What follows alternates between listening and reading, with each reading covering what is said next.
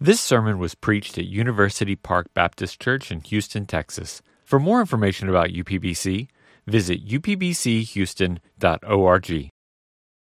We're going to continue our study in the book of Jonah this week as we look to chapter 2.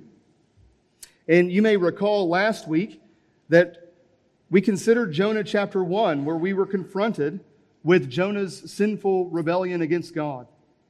We saw that Jonah, a prophet of God, who received and spoke the word of God to the people of God, this Jonah disregarded and disobeyed God's word when God had called him to go and speak a word of judgment to that Gentile nation of Nineveh.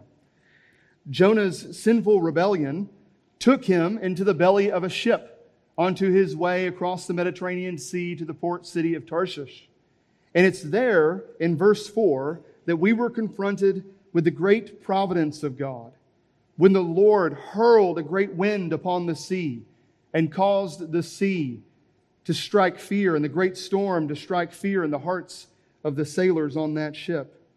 And so we considered last week in verses 4 through 10 that God's providence rules over God's creation, that God's providence is meticulous, even reaching to the tiniest of details and the seeming chance in our life. And we consider that God's providence is personal. God's providence is not an impersonal force at work in the world, but it is the very hand of God, directing and guiding, disposing and governing all of His creation, even each one of us. And so we consider that God's providence is guiding all things to that great and good end of God's salvation through judgment. And where we left off last week was that Jonah had been thrown into the raging sea of God's judgment.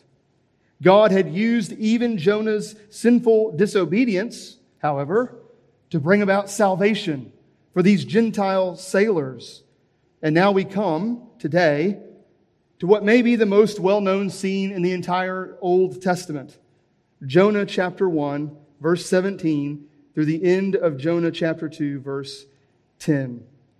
And so hear God's word this morning from Jonah, chapter 1, verse 17, all the way through Jonah 2, verse 10. And the Lord appointed a great fish to swallow up Jonah. And Jonah was in the belly of the fish 3 days and 3 nights. Then Jonah prayed to the Lord, his God, from the belly of the fish, saying, I called out to the Lord out of my distress, and He answered me. Out of the belly of Sheol I cried, and You heard my voice. For You cast me into the deep, into the heart of the sea, and the floods surrounded me. All Your waves and Your billows passed over me. Then I said, I am driven away from Your sight, yet I shall again look upon Your holy temple. The waters closed in over me to take my life. The deep surrounded me. Weeds were wrapped around my head at the roots of the mountains. I went down to the land whose bars closed upon me forever. Yet You brought up my life from the pit, O Lord my God. When my life was fainting away, I remembered the Lord, and my prayer came to You and to Your holy temple. Those who pay regard to vain idols forsake their hope of steadfast love. But I, with the voice of thanksgiving, will sacrifice to You. What I have vowed I will pay. Salvation belongs to the Lord. And the Lord spoke to the fish, and it vomited Jonah out upon the dry land. Amen. May God bless the reading of His word. We're going to consider these 11 verses this morning in 2 sections. And the 2 sections don't easily break out into chapter and verse divisions, but these are 2 main sections that we'll consider these 11 verses this morning. The God who saves and the Jonah who prays. The God who saves and the Jonah who prays. We see in these verses, and especially in verses 1:17 and 2:10, that God brings about salvation from beginning to end. It is God who brings about salvation from beginning to end. So we see the God who saves. And we see in verses 2, 1 through 9, that Jonah prayed. Jonah prayed. He prayed a prayer of confession and thanksgiving to the Lord. And he declared for us in verse 9 that salvation belongs to the Lord. And so let's take a moment now, like Jonah, and pray. Let's pray to God and ask God to help us as we consider His Word. Let's pray.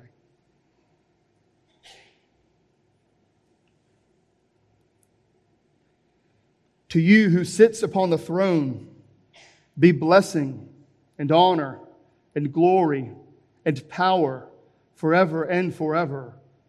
And so we come now to your word, O God, and we pray that you would be with us by your Holy Spirit, that we might behold and believe wonderful things from your word. Conform us now to the image of your Son, the Lord Jesus Christ, in whose name we pray. Amen. Let's consider the God who saves. I've titled this sermon, That Which is the Main Point of the Sermon, and that we find in verse 9 of chapter 2. Salvation belongs to the Lord. These verses before us this morning, they break up the narrative of chapter 1 and chapter 3. There's something of like an interruption in this story of God and Jonah. They break in and to show us that salvation belongs to the Lord. Chapter 1 taught us that our disobedience to God results in judgment from God. And it's in these verses that we are confronted with the reality that our disobedience to God leads to our disability to save ourselves from God. Jonah was cast into the sea of God's judgment. He was unable to save himself from God's judgment. Jonah needed God to save him. And these verses teach us that we also need God to save us. And the good news is that in these verses, we encounter the God who saves. And if any of us are tempted to focus on Jonah in particular in this story, or to focus our attention on the great fish in this story, we will lose sight of the great God revealed to us in this story. But let me go ahead and just address the 800-pound great fish in the room. I believe that a great fish actually swallowed Jonah the prophet, just as the text says. The New Testament, Jesus himself in Matthew chapter 12, cites this event as an historical event. And it's presented to us here as part of the narrative. Even if it's interrupting the narrative, it's presented to us as part of the narrative as an historical event. Admittedly, it's not an easily explained event. But friend, we can trust God's word. We can trust God's word. We ought to trust God's word more than we trust our doubts. God's word is sure and true and perfect. And the great fish here, it was likely a sperm whale or some sort of similar fish that swallowed up Jonah. But in reality, this fish is barely even a character in the drama. The fish is God's fish. It is but the means that God appointed for Jonah's salvation. Even the structure of these verses before us, they're meant to drive home the point that God is the Savior from beginning, verse 117, to the end, verse 210. And I could go into some great discussion of why chapter 1, verse 17 seems to fit better in Jonah chapter 2, but I doubt that anyone really wants to hear that. But if you do have any actual questions about why I'm pairing 17 into chapter 2, I'd love to talk to you after the sermon. But the point here is that chapter 1, verse 17, and chapter 2, verse 10, they act as bookends to this prayer of Jonah. They act as bookends that drive home the point. It is God who acts. It is God who saves Jonah. These bookends are meant to tell us and show us that Jonah's prayer of 2 verses 1 through 9, they happen only in the context of God's salvation. To make clear to us that salvation really does belong to the Lord. Look with me at verse 17. Verse 17, the Lord, Yahweh, appointed a great fish to swallow up Jonah. The same meticulous and personal providence that governed and directed in chapter 1, here meticulously and personally appointed a great fish to save Jonah from judgment. In verse 3 of chapter 2, Jonah speaks of God's sovereign judgment. For you cast me into the sea, Jonah says. And isn't it peculiar that Jonah says that God casted him into the sea? But we read just last week that the sailors were the ones who hurled him into the sea. But Jonah knows the truth, that God is working all things according to the counsel of His will, so that God was the one ultimately who threw Jonah into the sea. Jonah says, all of your waves and your billows passed over me. Friends, you need to know that this is God's world, and we are just living in it. God is the author of life. God is the author of your life, and so has the freedom and the authority to judge the sin in your life and to save sinners like you and me. And friends, you must understand yourself in relation to God, or you will not understand yourself at all. Jonah, here in chapter 2, presents his condition under God's judgment as good as dead, verses 4 and 5 and 6. He says his life is fainting away, verse 7. And friend, you need to know that this is not just Jonah's condition in this particular story. This is your spiritual condition in your particular story. This is the spiritual condition of every one of us, as the Apostle Paul tells us in Ephesians 2, that we are all by nature children of God's judgment, just as Jonah was here in Jonah 2. Our disobedience to God has resulted in our judgment from God. We need God to save us from God. And the good news is that God, who is rich in mercy, because of the great love with which He loved Jonah, made Jonah alive. God saved Jonah, and God can save you too. God worked all things together for Jonah's salvation, even to the point of appointing a fish to swallow him up. God worked not only for the end, salvation, but through means to bring about Jonah's salvation. So that in chapter 2, verse 10, the Lord spoke, and the fish did what the Lord commanded. He deposited Jonah back onto the dry land. God saved Jonah from the waters of God's judgment. And it's with a confident declaration in verse 9 that Jonah tells us what we all need to hear. Jonah spoke hope. He speaks hope even now to the soul who despairs under the crashing waves of hopelessness. How many of us have felt the weight of our sin and have been hopeless or felt hopeless in the midst of our sin and in the midst of God's discipline and judgment upon us? And Jonah speaks a word of hope to us. He speaks comfort to the soul who is afflicted by the hurling winds of this life. Jonah speaks life to the soul who knows that it is drowned under the sea of God's judgment, when Jonah declares in verse 9, salvation belongs to the Lord. Salvation belongs to the Lord, and we need salvation to belong to the Lord. We need it. Because if salvation belonged to you or to me or to Jonah, we would be in the belly of Sheol, in the depths of hell. Our life would faint away unless salvation belongs to the Lord.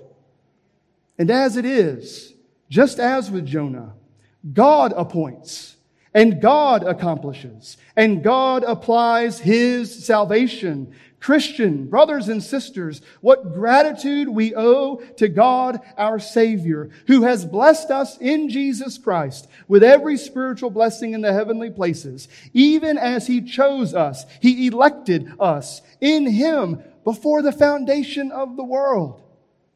Or as Charles Spurgeon put it, salvation is older than creation.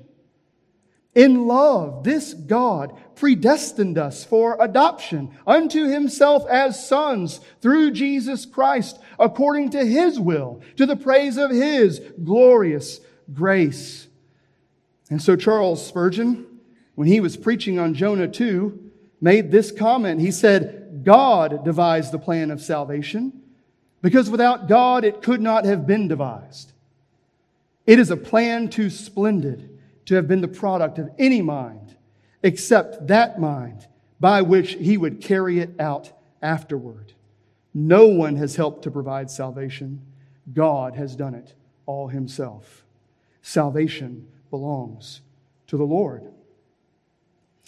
And listen, it will be no surprise to most of you, I love the doctrine of God's sovereignty, particularly God's sovereignty in salvation. It's taught so plainly in the Bible, but so many of us may get a little uneasy. We may want to soften or equivocate on the matter. And so, loved ones, let me encourage you, don't do it. We must take God at His word. And if God is to be God, then God is to be sovereign. Some of us may affirm the doctrine. We may not really care about the doctrine. We may be rather ambivalent towards it. We'll affirm it because we kind of have to. And we see no practical benefit in it.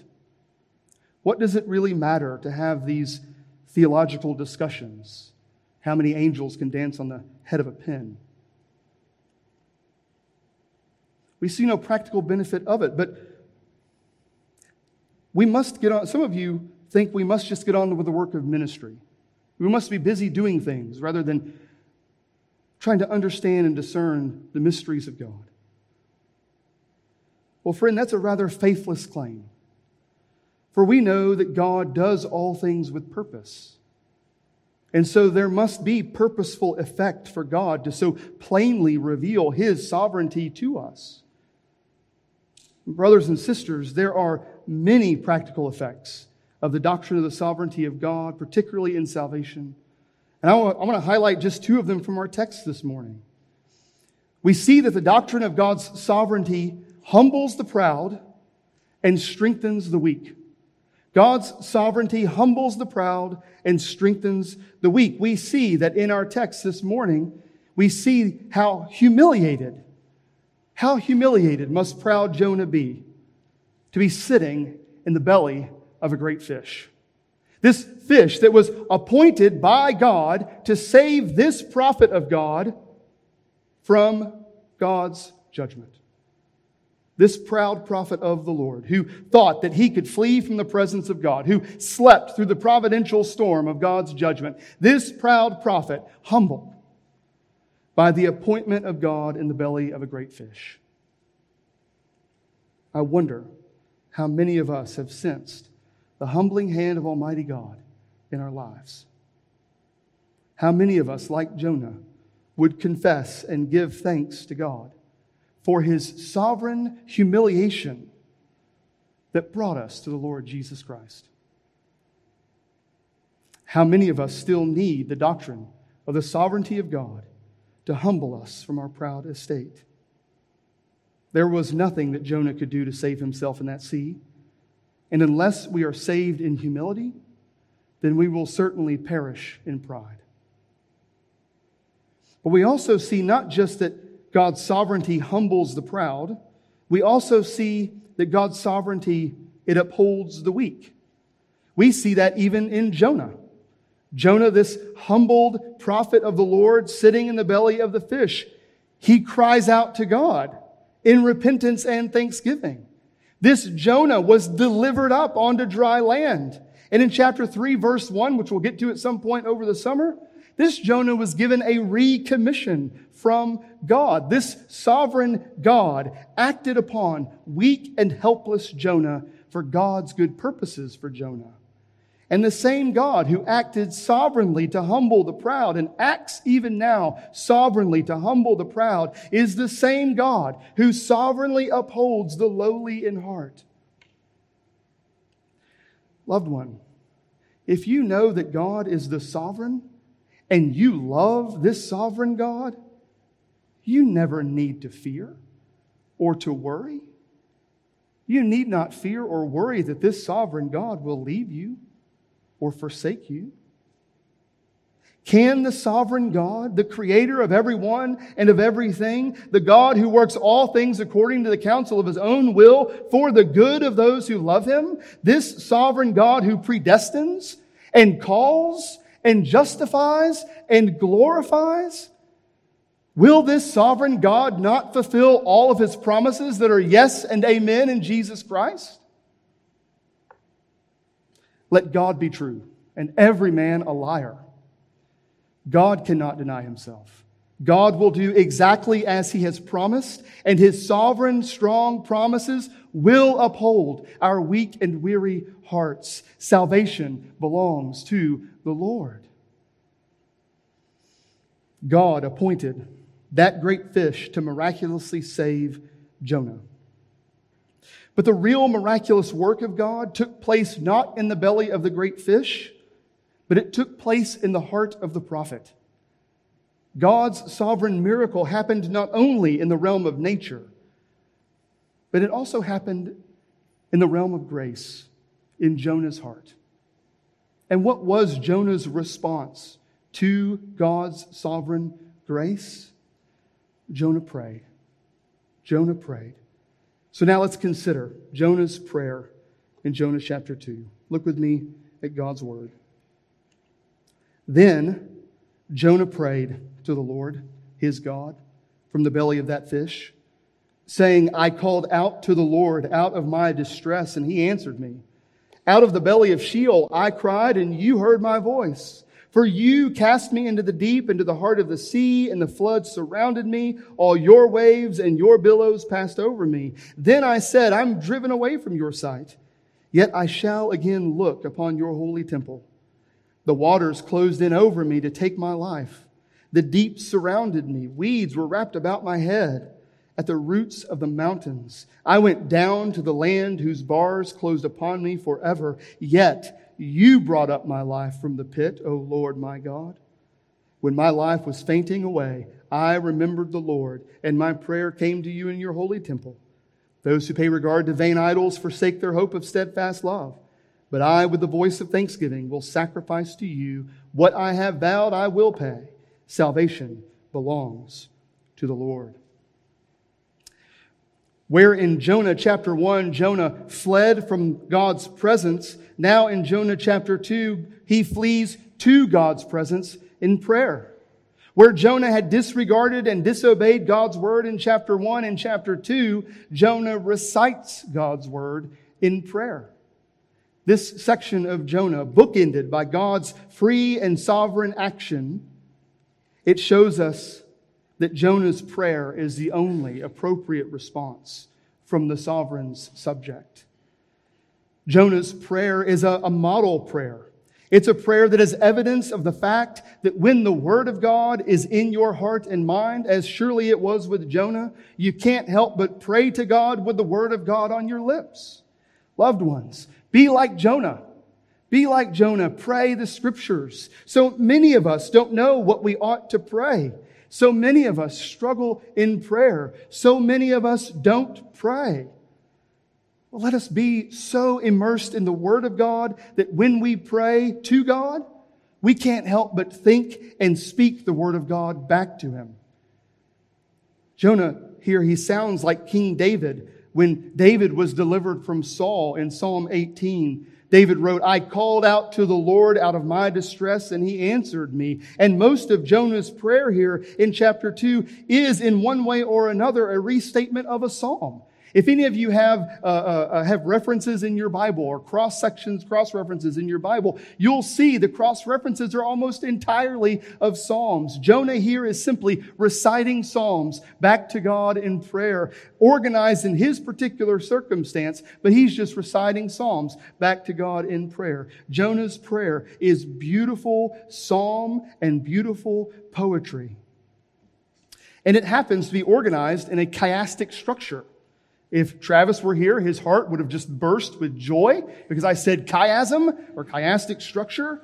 But it's true. It's there in the text. Jonah chapter 2, this prayer it's a chiastic structure, and that really just means think of the greater than sign. It means there's parallel verses that draw our attention to one particular verse, and that happens here. It's meant to focus our attention on the reality that God's judgment is compatible with God's mercy, that God the sovereign is also a Father God who cares for His children. So in verses 2 and 6, Jonah calls out to the Lord. That's the parallel there. Jonah calls out to the Lord. Jonah's cry to the Lord takes place in the context of God's salvation. Jonah cried out to God in the midst of his weakness and despair and his helplessness, and God saved Jonah. And for some of us, maybe even for most of us, that is the time when we most perceive God's work in our lives, when we are weak and despairing and hopeless. And for many, it will be at the end of yourself, at God's appointed time, at the end of yourself, where you will find the Lord. 19 years ago, next month, I found myself in an apartment in College Station, Texas, under heavy conviction by the Holy Spirit for my sinful rebellion.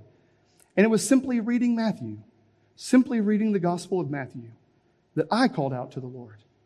And the Lord did for me what He did for Jonah. The Lord answered Jonah's prayer, and He brought him from the pit, verse 6, and the Lord did the same for me. And how many testimonies of answered prayer just like this do we have in this room? Christian, brothers and sisters in Christ, you are a walking testimony that God answers prayers when we call to Him. You wouldn't be a Christian any other way. God answers our prayers when we call to Him. Well, we see in verses 2 through 6 that 2 and 6 that Jonah calls out to God. We see in verses 3 and 5 that Jonah confesses God's judgment for his sin is right. If we are to be saved by God, then we must acknowledge and agree with God's judgment against our sin. And so, friend, if you're here this morning and you're not a Christian, you must know yourself to be a sinner if you will ever know Jesus Christ to be your Savior. And friend, if you do know yourself to be a sinner, then call out to God even now to save you from your sin through faith in Jesus Christ. Ask God to give you faith in the Lord Jesus, who came into the world to save sinners like you and me. And finally, the chiastic prayer focuses us on verse 4, where Jonah confesses, "Then I said, I'm driven away from your sight." He's again acknowledging and confessing God's judgment is right. Yet I shall look again upon your holy temple. The judgment of being driven away from God in this momentary act of divine discipline was not without hope. Jonah would again commune with God in His holy temple. We must always present the bad news with the good news. The bad news that we are by nature children of wrath, that we are rebellious sinners like Jonah, that we are unable to save ourselves from God's judgment. But we see in Jonah's prayer that God's judgment is laced with God's mercy. The good news that we may be reconciled to God, that we may fully commune with God through faithful union to the Lord Jesus Christ, who is Himself the fullness of God, who is Himself the very meeting place of God and man. Jonah, in the belly of this fish, he longed for communion with God in His holy temple. Yet, brothers and sisters, how much greater is our communion with the Lord by His Holy Spirit. And the sovereign Lord is building His temple, the church, even today, by sovereignly adding to the church each and every one of God's elect. And so let us pray.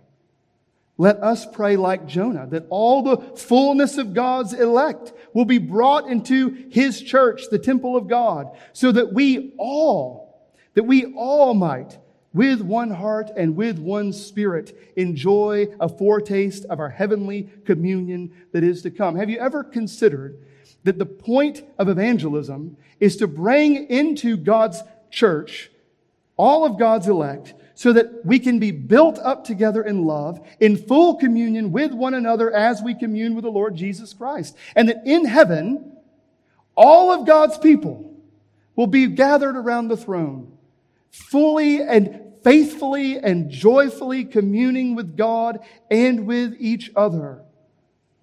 Let us labor to make that a reality here.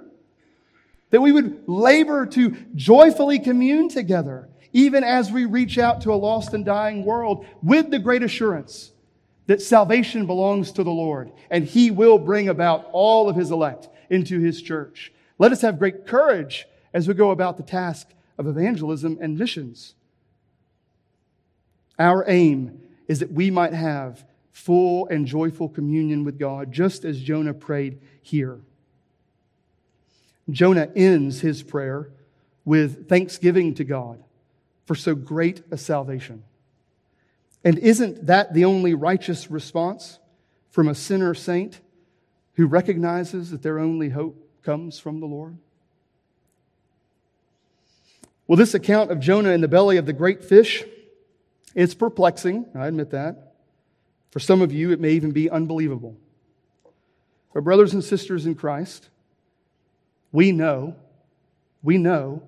that God does even more amazing acts than this.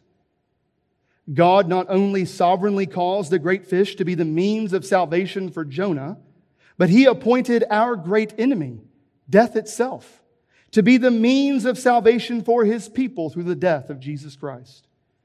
God not only caused a great fish to spit out Jonah onto dry land, but He loosed the grip of death from His beloved and raised Jesus Christ from the dead. Brothers and sisters, Jonah 2 teaches us that our disability to save ourselves is remedied only by God's ability to use any means necessary to save us from our sin. And Jonah 2 teaches us that the only proper response to that great salvation is prayerful communion with God in His holy temple, the church. And so be encouraged, dear saint. Be encouraged that should the Lord tarry, the people of God will, each and every Lord's Day, gather around the Word of God to worship and commune with God through His Son and by His Spirit until we're with God in glory. And in the meantime, until that day, if we die in Christ, God will call forth His beloved from the grave, just like He did with Jonah, just like He did with Jesus. Brothers and sisters, your body may lay in the belly of the earth for a time. But loved ones, on that great day, the Lord will speak, and your resurrection bodies will be like unto His glorious body. To quote the old Puritan Thomas Watson, we are more sure to rise from our graves than to get out of our beds. So praise God that salvation, from first to last, belongs to the Lord. Let's pray.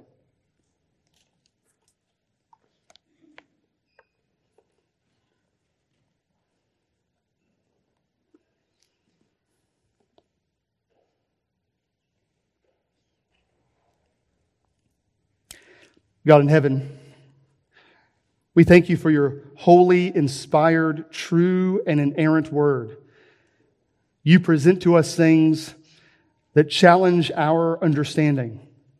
And yet, as a father who teaches his child, You show us how great You are, how kind You are, how loving You are, how good You are to those who fear You, to those who love You. God, we praise You that Your word from first to last teaches us that salvation belongs to You and You alone.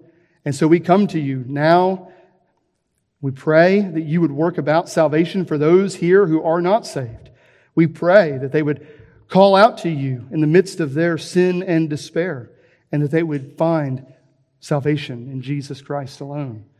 God, we pray that we would be a church that labors to joyfully commune with You and with each other, week in and week out, until we are with You in glory, where we will commune with You with no sin, with no tears, with no death, but with joy everlasting.